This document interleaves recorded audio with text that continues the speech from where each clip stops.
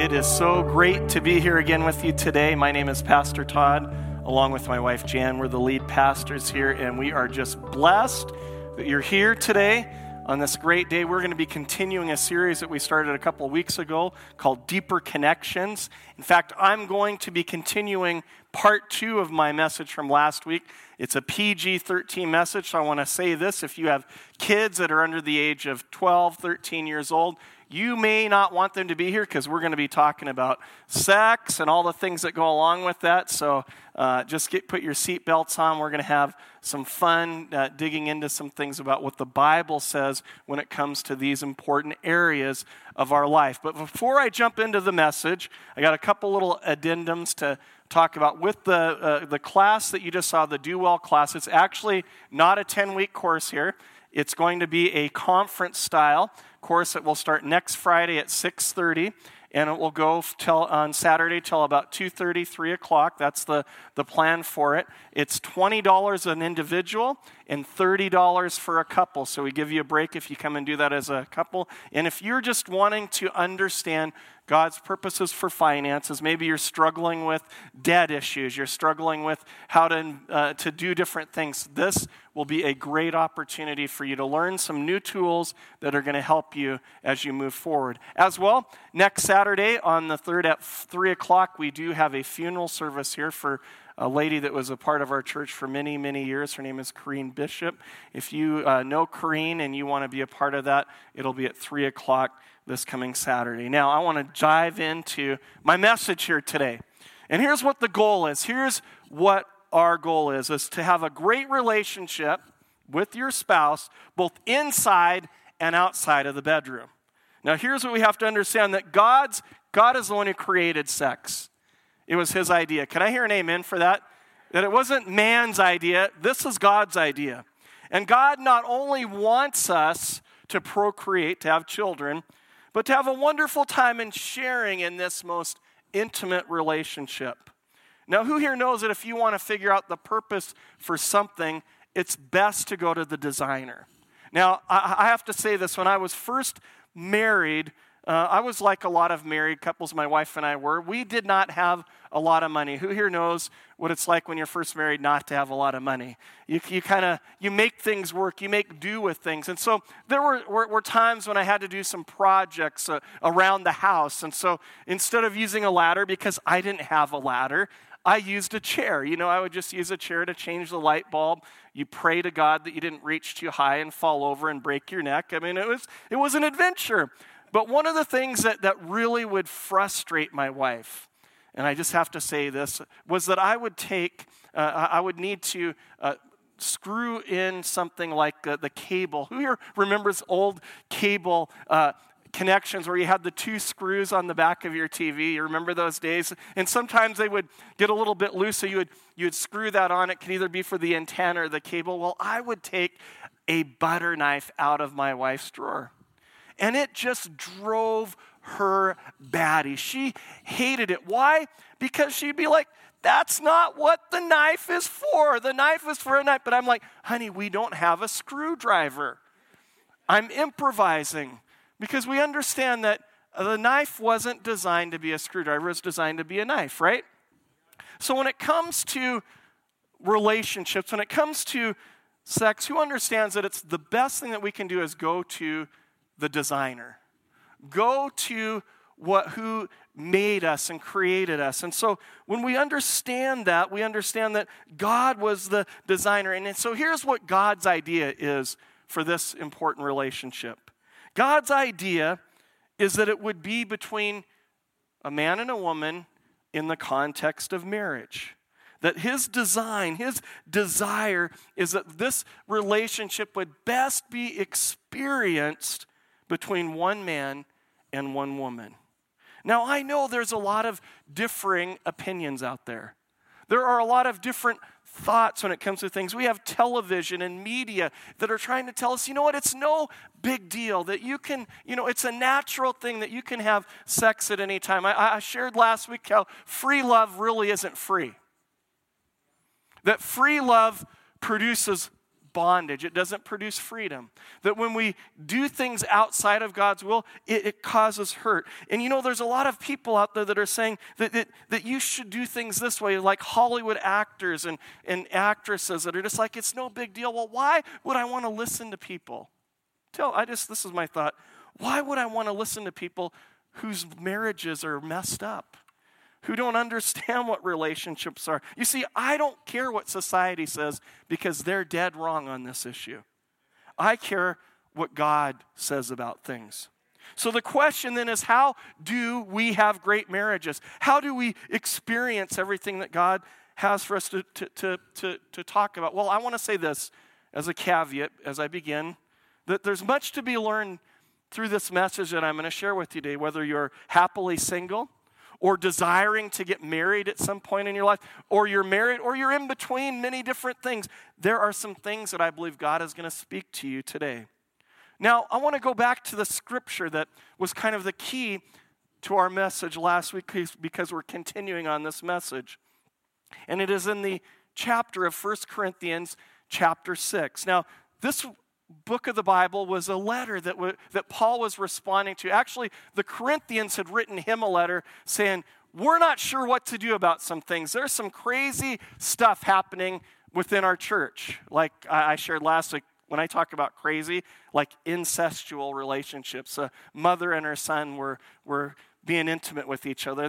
So the leader of the church is like, Paul, what do we do?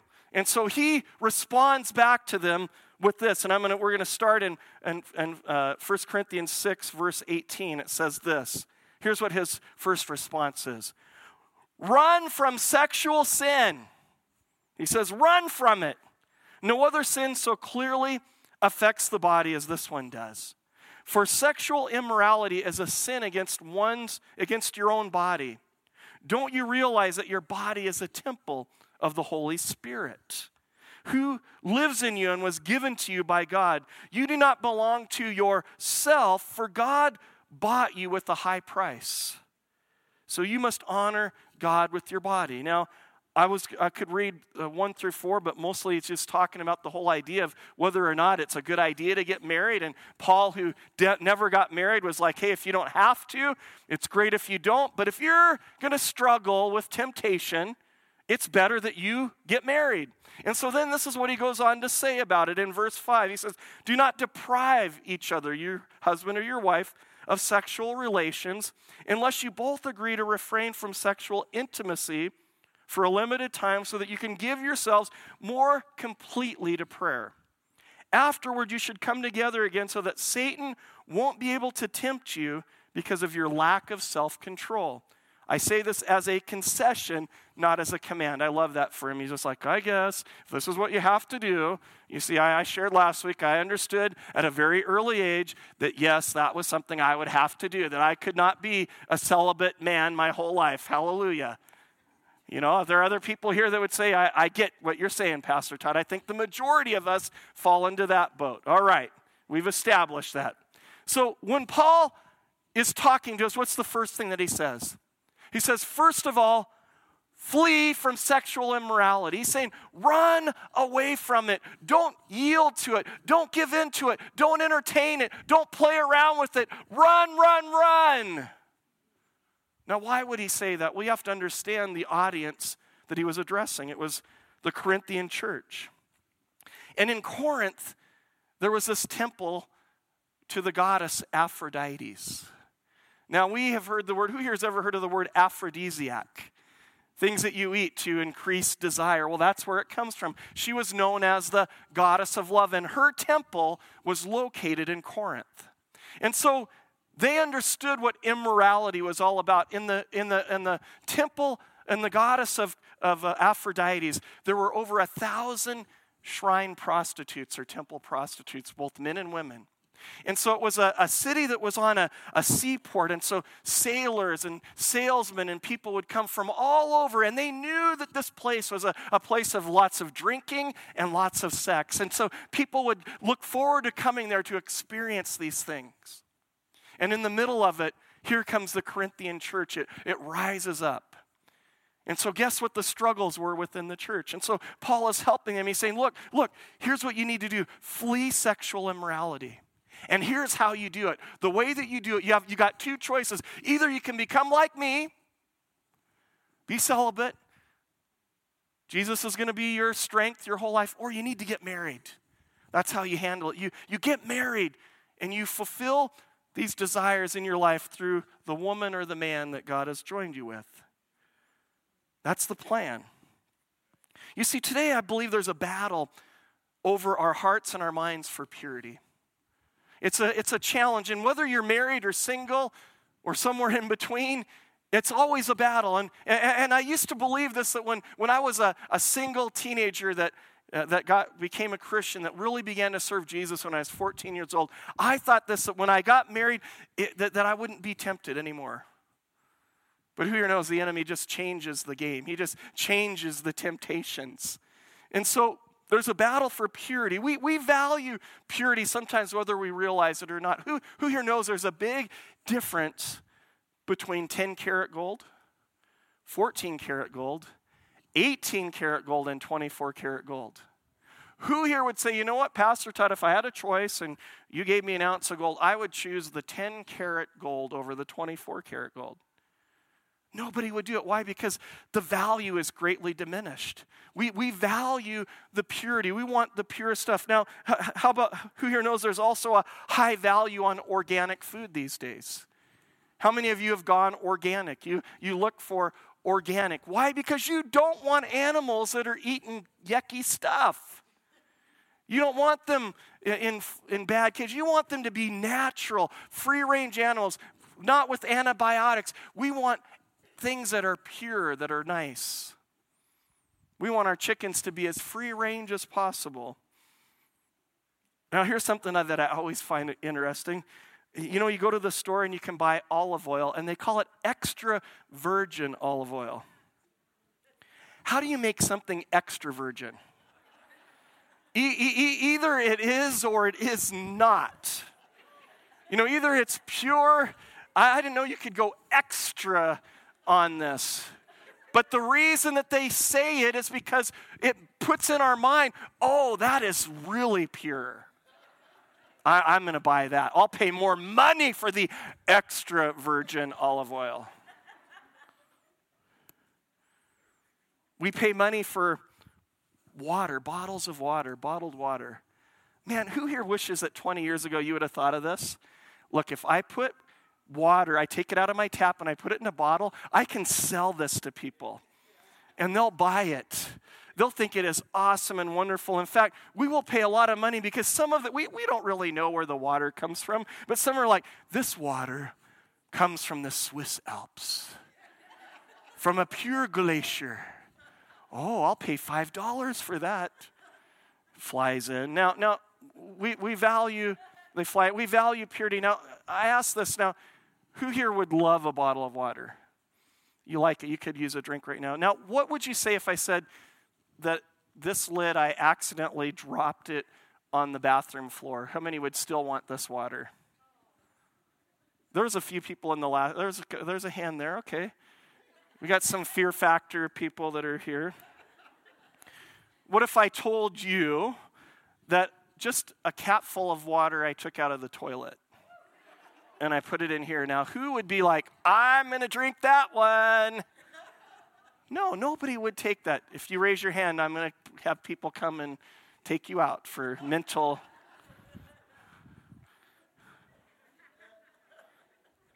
We would never do that. We value purity. The world values purity whether they realize it or not. It's just sometimes we don't honor purity when it comes to our relationships between men and women.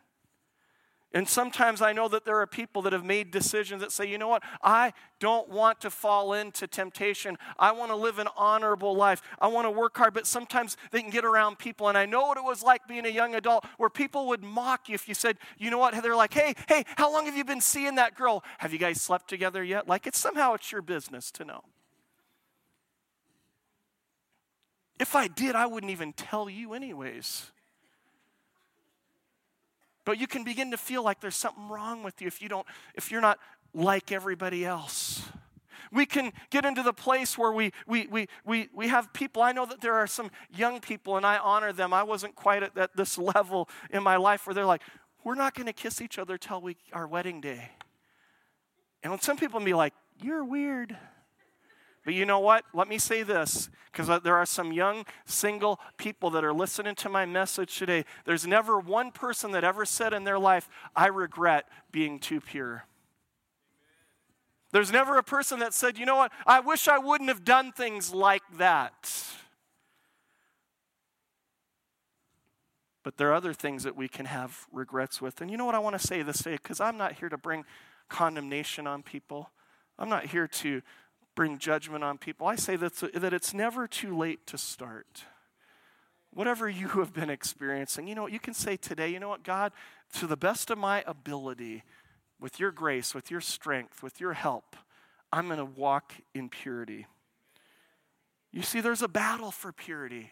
It's a battle that we're fighting. And there's even a battle for purity that's different for men than it is for women. And I've been talking the last few weeks. Now, when I share certain generalities, I want you to know they're generalities. Don't take it as gospel. Don't sit there and go, well, I totally disagree with you, Pastor Todd. You know, here's our generalities, that men typically want physical intimacy or sex more than women do. I had some women that came up to me last week and said, that's not true. I was like, didn't need to know.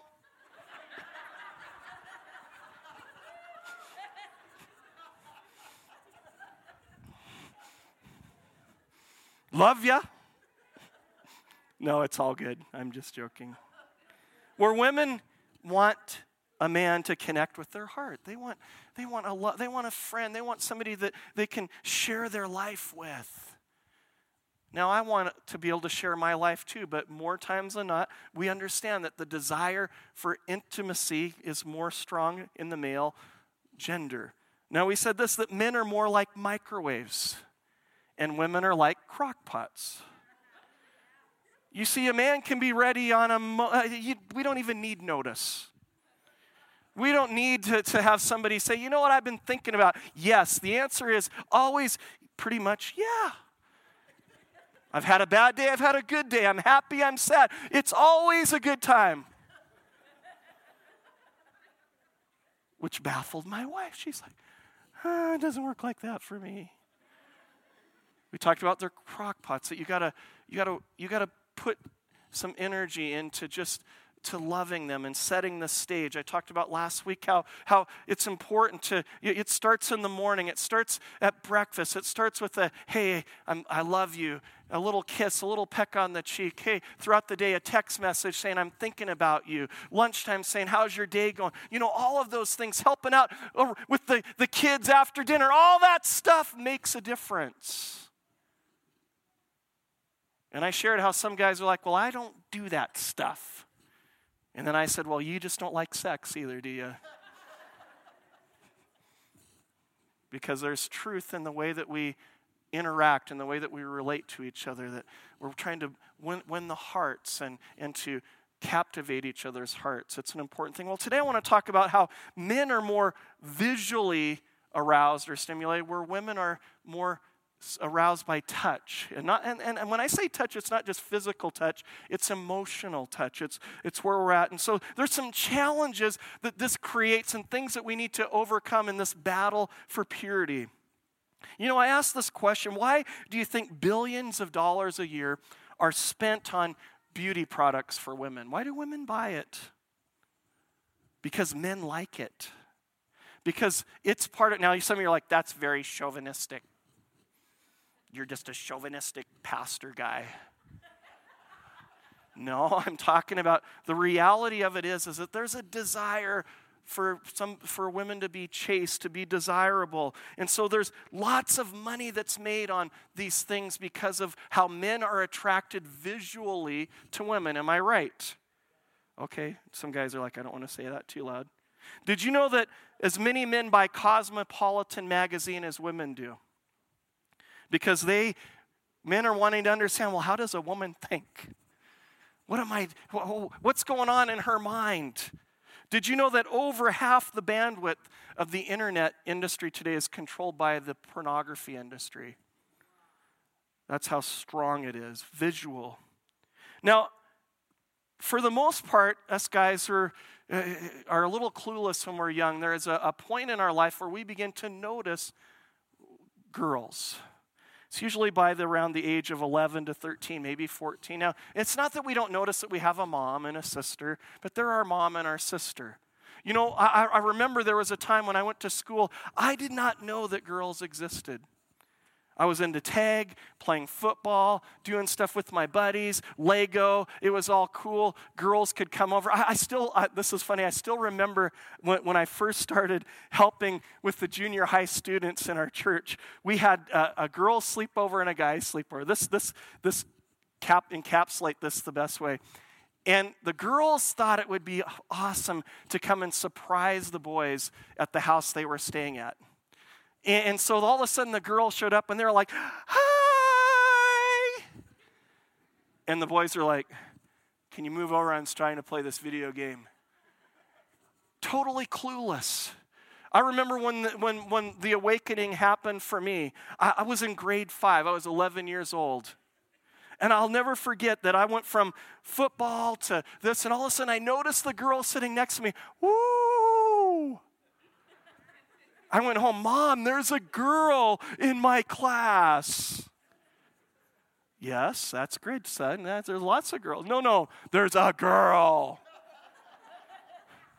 Oh, yeah, she's pretty, and she's got red hair and brown eyes. Like, it was so good, and it was a great thing for me at 11 years old until I told my friend who told his friend, who told her friend, who told her. And then I remember I was out on the playground, and she came up to me, and she went, whack, right across the face. Well, that set me back a couple years. Girls, not nice. Okay, go back. You know, the truth is it's a minefield out there. Men, we're attracted by sight. And the way that women dress has a big impact on the battle that goes on in our minds. And I think it's important for us to understand this. There's a scripture that Peter was talking about where he said, everything is permissible for me, but not everything is beneficial. And sometimes we can look at liberty and freedom and in the way that things are, but I want to say this to the young ladies here, that the way you dress has a big impact on the challenges that men face. Now, remember I was having this conversation at work. This lady was not a follower of Jesus, and she was talking to me, and she's like, I don't understand why guys are always staring at me. And I said, okay, can I talk to you? Can I be honest with you? I'm going to be candid with you. I don't want to say this publicly. And she was like, all right, well, I don't get it. And I said, maybe it's because your blouse goes all the way down to your belly button. Well, what do you mean? I said, well, there's not a lot of hidden stuff here. It's hard for guys not to look at you. Huh? Well, she said, well, that's just their problem. And I said, no, it's our problem. And I say that as a church community that we need to understand. Again, we're not asking. When I talk about this, I know that some people are like, oh, great. He's going to ask us to go back to like Little House on the Prairie where our dresses go down to our ankles and we wear long sleeve shirts and they go up to... No, there's a way to be feminine, there's a way to be pretty, there's a way to do things, but the world is pushing things to be sexy and more sensual. And it's creating problems for people. And we've got to help each other. We've got to be strong for each other. Yeah.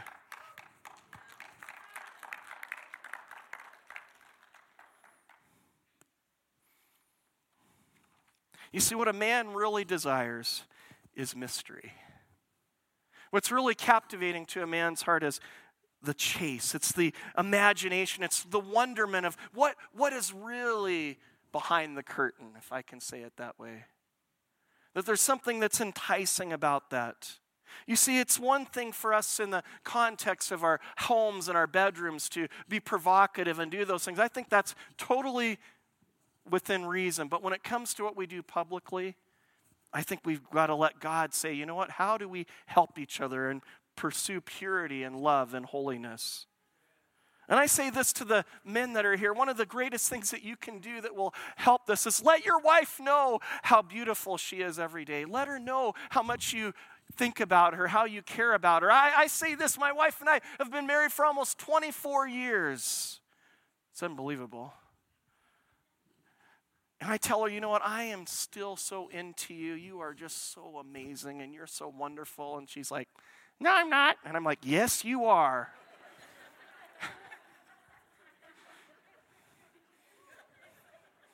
My wife's like, why do you make me sound like that? That is not how I sound. And I say this, men, let your daughters know how wonderful they are, how beautiful they are. Let them know that you are so, you just think they're the most precious things in the world, and they won't go looking in other places for things anyways. When it comes to the ladies, well, what is it that brings them into a place of, what arouses them? Well, it's touch. It's physical touch. And I believe this, that we sometimes, I shared this, I remember that sometimes guys are clueless, especially young guys. Now, if there's older guys that I hate it when I see handsy men. It's like, they're like octopuses.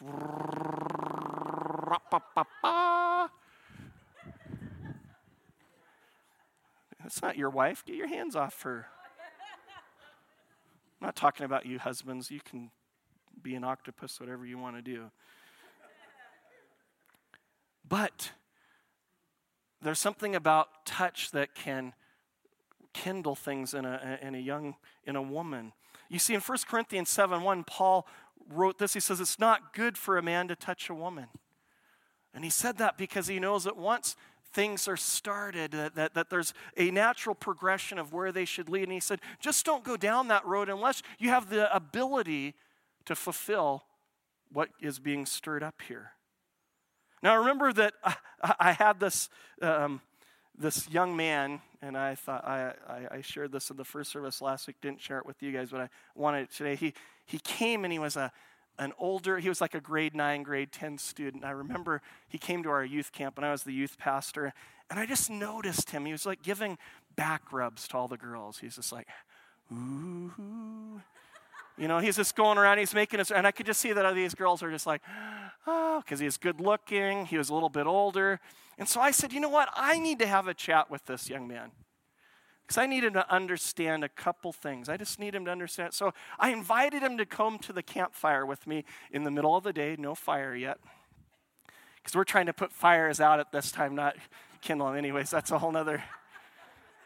And so I remember that he came out to the campfire with me, and I was like, hey, he was new. I was like, I'm so glad that you're here. And man, I think that it's great that God brought you here. I believe God wants to speak to you. He's going to encourage you. He wants to help you. And I said, just one thing. I noticed that you're just really affectionate with the girls. I'm going to ask you to stop. And if you don't stop, I want you to understand this, that if you touch another girl, I'll break both of your legs. I will break your legs so bad, you will limp for the rest of your life. People will ask you what was wrong with you, and you'll say, I met this youth pastor who busted my legs. Why? Because I was touching the girls at the camp. And then I slapped him on the back, and I said, I just hope you have a great week.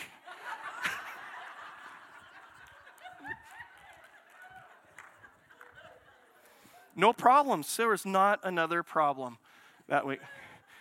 Touch, physical touch, it's part of what brings a woman into that place. And so I'm just saying that's why it's important in marriage relationships that a lot of times you read about on the news, you hear about stories where people quit touching each other. And I believe it's important as men that we love our wives, that we're kind, that we're compassionate. I'm not just talking about pie and talking about kindness, gentleness. You love her. She's the greatest thing that God gave to you.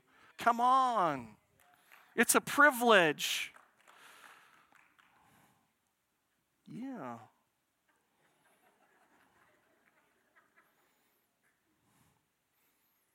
It's why cuddling and foreplay and all those things are important. And we need to be mindful of this. Well, we also emotionally are called to touch our wives. Words have power. I'm thinking about you. I miss you. I can't wait to see you. Little texts, little notes, little things. And again, I say this, if you don't do it, be careful because somebody else might. And we got to guard our hearts. Ladies, we got to guard our hearts. Husbands, you got to guard her heart. Keep her love tank full so that she doesn't want to look for anywhere else. We got to guard our hearts. You see, most affairs start in the heart. And they begin with emotions, and they begin with things going down a different path because there's something about emotional touch. There's a longing to say, come on, am I desirable? Am I valuable? Am I beautiful? So what's the answer for all of this? In Proverbs chapter 15, chapter 5, verse 15 to 18, the writer of Proverbs says this, drink water from your own well. Share your love with your wife. Why spill the water of your springs in the streets, having sex with just anyone? You should reserve it for yourselves. Never share it with strangers. Let your wife be a fountain of blessing for you. Rejoice in the wife of your youth. I believe this, that part of God's solution for this need, part of what will help us to walk in purity, is that it's sexual connection in marriage. It's important to keep your sex life healthy. I should get lots of amens for that at least, sir. It's important to keep your sex life healthy. Why? It provides physical, emotional, and spiritual connection. It keeps our hearts and souls bonded together. And I say this, when two people are satisfied, they don't look for satisfaction in other places. It's just the way that it is. Hebrews 13, verse 4 says, the marriage bed should be honored by all, and the marriage bed kept pure, for God will judge the adulterer and all the sexually immoral. I believe there's a battle for purity even in marriage. There's things that want to creep into our bedroom, and I want to talk for the last part of my message of things that need to stay out of your bedroom. You want to have a good sex life? This is what can't be in the bedroom with you. First of all, number one, past mistakes. Past mistakes. You know, I'm speaking to adults here. I'm speaking to a crowd of people that are in different places in their walk and their relationship with God. There's a good chance that many of us have made some mistakes in our life when it comes to relationships, sexual relationships. Some of us maybe grew up where we didn't know the truth. Maybe some of us just fell into temptation. The issue here today isn't, like I said, for me to bring judgment upon you. But it's to say that sometimes things can happen in our world that affect us. And if we don't deal with those things properly, if we don't deal with it, they can affect us for a long time in our relationships. In fact, sometimes they can creep back into our marriages. We don't realize it because we just say, I don't really want to deal with it. I don't want to talk about it. I don't want to go there. And so we tend to bury things. And I've watched in relationships when things are not dealt with like this, they kind of rear their head in the craziest places, like after the birth of a child or when there's a moving into a new house or getting a new job, that all of a sudden there's things that happen in the relationship. And it creates distrust and disunity. And a lot of times they're like, well, what's going on? And maybe one partner doesn't know that there were some things that were in your past. And so if we don't deal with it, the guilt and the condemnation and all the things that are associated with it can all of a sudden create a disconnection. And so what I want to say today is that you need to be willing to deal with it, that we need to be honest about our sin. The Bible says, confess your sin one to another.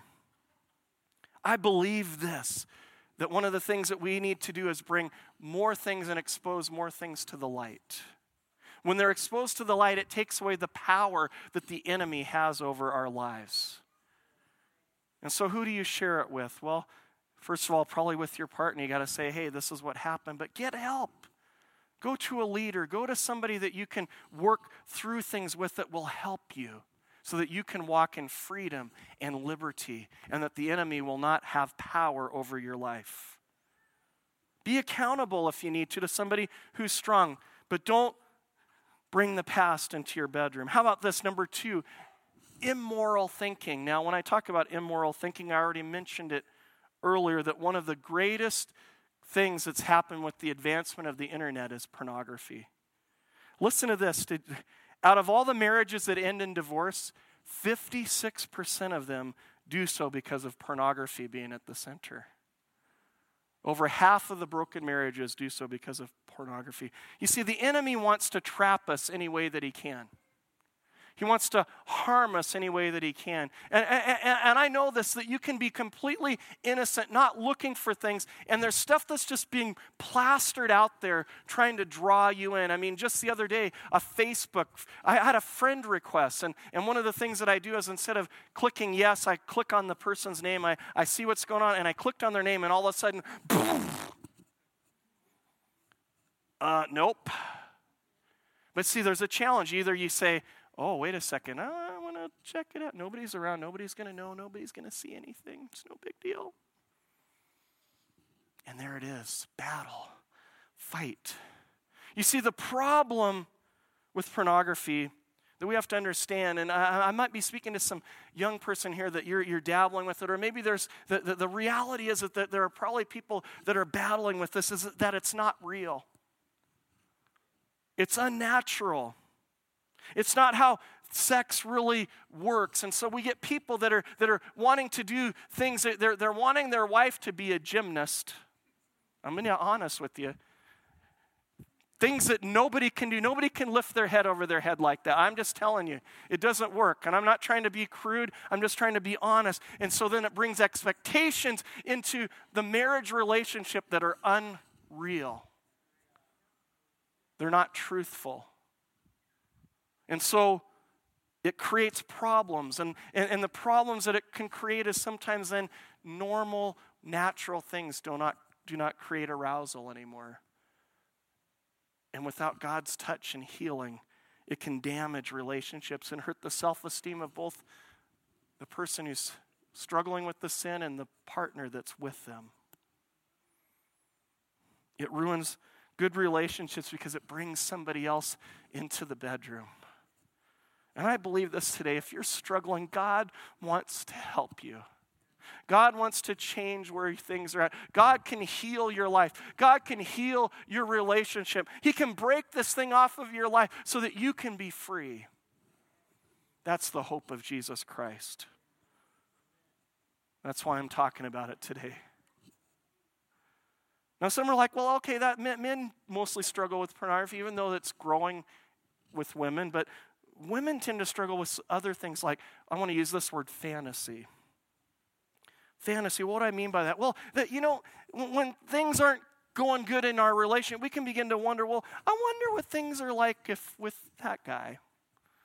Look how nice he is. He treats his wife so good. He's so kind. Oh, and we can begin to develop fantasy thoughts of what things could be like with somebody else.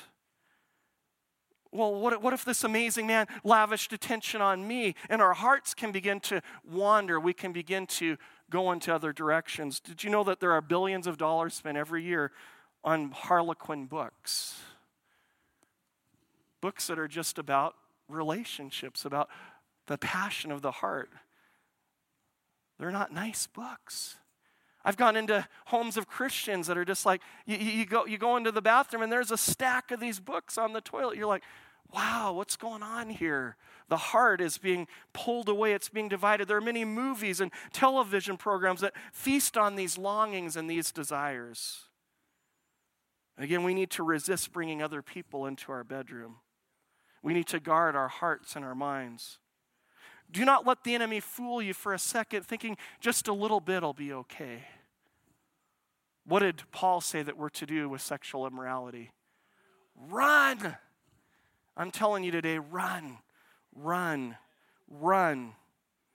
What do we do if we're struggling? Again, we bring it into the light. We confess our sins if we need to. We ask for forgiveness when necessary. And we become accountable. And I'm going to say, if you're going to be accountable to somebody, I don't recommend that your accountability partner is your spouse. If you're a man, find another strong man to walk with. If you're a woman, find a strong woman to walk with. Again, it doesn't mean that you hide things from your spouse. It's just that's not who your accountability partner would be in this. The last thing I want to talk about, and I know we're starting to run out of time, that we don't want to bring into our bedroom is conflict and unforgiveness. Unforgiveness is one of the greatest thieves of awesome sex. You see, I'm not just talking about, well, the past mistakes, this thing. This is about just living life with somebody, that things happen. When you love somebody, when you care about somebody, there are things that happen in life that can hurt each one of us. And if we hold on to those mistakes, if we don't let go, if we're just like, you know what, you were such a jerk, and I'm not ever going to, I don't even want to look at you right now. I don't want to look at you for a week. You know, we can create big problems and patterns that begin to be formed in our relationship.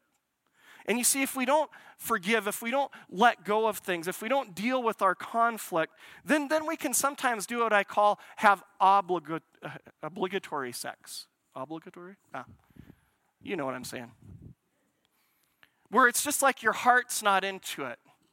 Body's there, but your heart's not into it. Nobody wants that. We need to make it our goal to forgive each other liberally. We need to do our best to keep the hurt scoreboard at 0-0. Ephesians 4:26 says this, don't let the sun go down on your anger. Why did Paul write that? Why did he say that? Because he understood that it was that we needed to understand, hey, if you got stuff that's going on, confess it, deal with it, work on it, let it go, because you don't want to keep carrying this stuff with you. Because it destroys relationship. It's the breakdown of a lot of times of relationship. I know of people that go back to, well, this happened 10 years ago, and they haven't let go of it in their marriage, and it's all of a sudden created a root of bitterness, which is very difficult to deal with, by the way. Don't let the sun go down on your anger. Don't allow yourself to become disconnected in your marriage. I remember early in our marriage, we used to fight, and they would last for days. It was a chicken contest. Who's going to blink first? No, I'm not saying I'm sorry. I'm going to wait for her to say she's sorry. She's like, oh, I'm not saying I'm sorry. And we'd wait, and we'd spend days, and it was just terrible, and it wasn't very much fun, just so that you could say that you're the one who didn't say you're sorry first. Now I've learned, I'm like, man, I don't have time for that stuff. An hour, 2 hours, hey, this is enough. This wears me out. I'm too old for that bitterness stuff. It's just not fun anymore. I mean, I still like you. Let's work on that part. But we have to make sure that we don't ignore the issues. That we have to understand that if we love people, that healthy conflict is part of any good relationship. But in order to do that, we got to make sure that we deal with our stuff. You know what? It might require some courage for some of us here. Maybe you've been not dealing with stuff for a long time. I know what it's like in marriage, where you just kind of like, well, we'll get to that another time. We'll get to that later. It doesn't really work that way. Or you go on to the other extreme, where when you guys have it out, you are full on having it out. Plates are being thrown. Doors are being slammed. Things are going crazy. Paint is coming off the wall. I want to say this, words can do great damage. Maybe you need to put into your conflict resolution plan that you're going to have timeouts. Maybe you need to have more timeouts where you just say, I'm getting out of control. I'm not liking what I'm about ready to say. I'm going to do something that I'm probably going to regret. Let's take a timeout. But we have to also learn to use the right words when we're in conflict. Can I tell you 2 words that you need to eliminate from your vocabulary? Always and never. that you always are like this and you never do this and you can't do this. You have to understand that that's a lie, because nobody always does something. As much as you're like, well, no, my husband always does do that. Or my wife, she never does that. No, get rid of that. Those are very difficult things to battle with. Or you got to be careful that the words that you use are, that you want to make sure that you are careful. Like I just told you before that I said about my wife that somehow conflict is dumb. You got to be careful when you say things like that, because that can be interpreted as I think you're dumb. Words are important. We need to make sure that we're careful. Gary Smalley says that sometimes those little things that we say, one of the great relationship gurus of my time, he passed away a couple years ago, said it like this, that words are either like pebbles. You know, sometimes we say something, we think it's just a pebble. Oh, that's not a big deal. Little dig. But he says the way that your partner hears it is like a boulder that's being dropped on them. It crushes them. It crushes their heart. It crushes their spirit. Words can be weapons. We need to stick to the issues. Attack the problem, not the person. Remember, you love that person. We wrestle not against flesh and blood, but against principalities, powers. We need to also do this, and this is one of the hardest ones. Seek the other person's good. Remember that you're on the same team. You love them. You may not feel like it right now, but you love them. Come on. And give them time, but forgive them from your heart. I'm going to have Margot come up here today. I hope that I've helped some people today. I hope that I'm going to be honest with you. I don't think there's a series I've done that I've been more uncomfortable preaching. But I believe God wants to help you, and He wants to help me. And I believe that God wants to help us even today. And maybe you're here today. I just got to say this. You see, whether you're married or you're not married, we all can have a past. We can all have things that the enemy tries to beat us over the head with. Mistakes we've made. It can be in the area of purity and immorality, that maybe you did some things that you regret at one point in your life. Don't let those things hold you back any longer. Give them to Jesus. Let Jesus deal with it. Bring it into the light. Let God help you. Maybe you're here today, and I talked a bit about pornography and fantasy. Maybe that's something you're battling with. Take this opportunity. Allow the grace of God to come and begin to set you free, to help you. You don't have to walk around with that dark cloud hovering over your life. God wants to help you and heal you. And for many of you today, it could be you're going to come and you're going to confess this. You're going to right now pray about it, and God's going to just break that thing off of you. But for others, I know there was a season in my teenage, young adult years that I struggled with some things, and it took some time. But I can tell you today that I'm walking in freedom because Jesus is bigger than any sin, bigger than any challenge, bigger than any problems that we might have. He wants to help you today. And maybe you're here and your relationship, you're just like, man, I'm so mad at her. I'm so mad at him. I can't believe that God gave me a jerk. Well, that wasn't what you initially thought. It wasn't when you first got married, but things happen. And so God's saying to you, will you let go? Will you forgive? Will you release? Maybe for some of you, it's your relationship with your parents. Maybe for others of you, it's your relationship. There's a lot of things that we can have unforgiveness on. Deal with it. Let's let God deal with us today.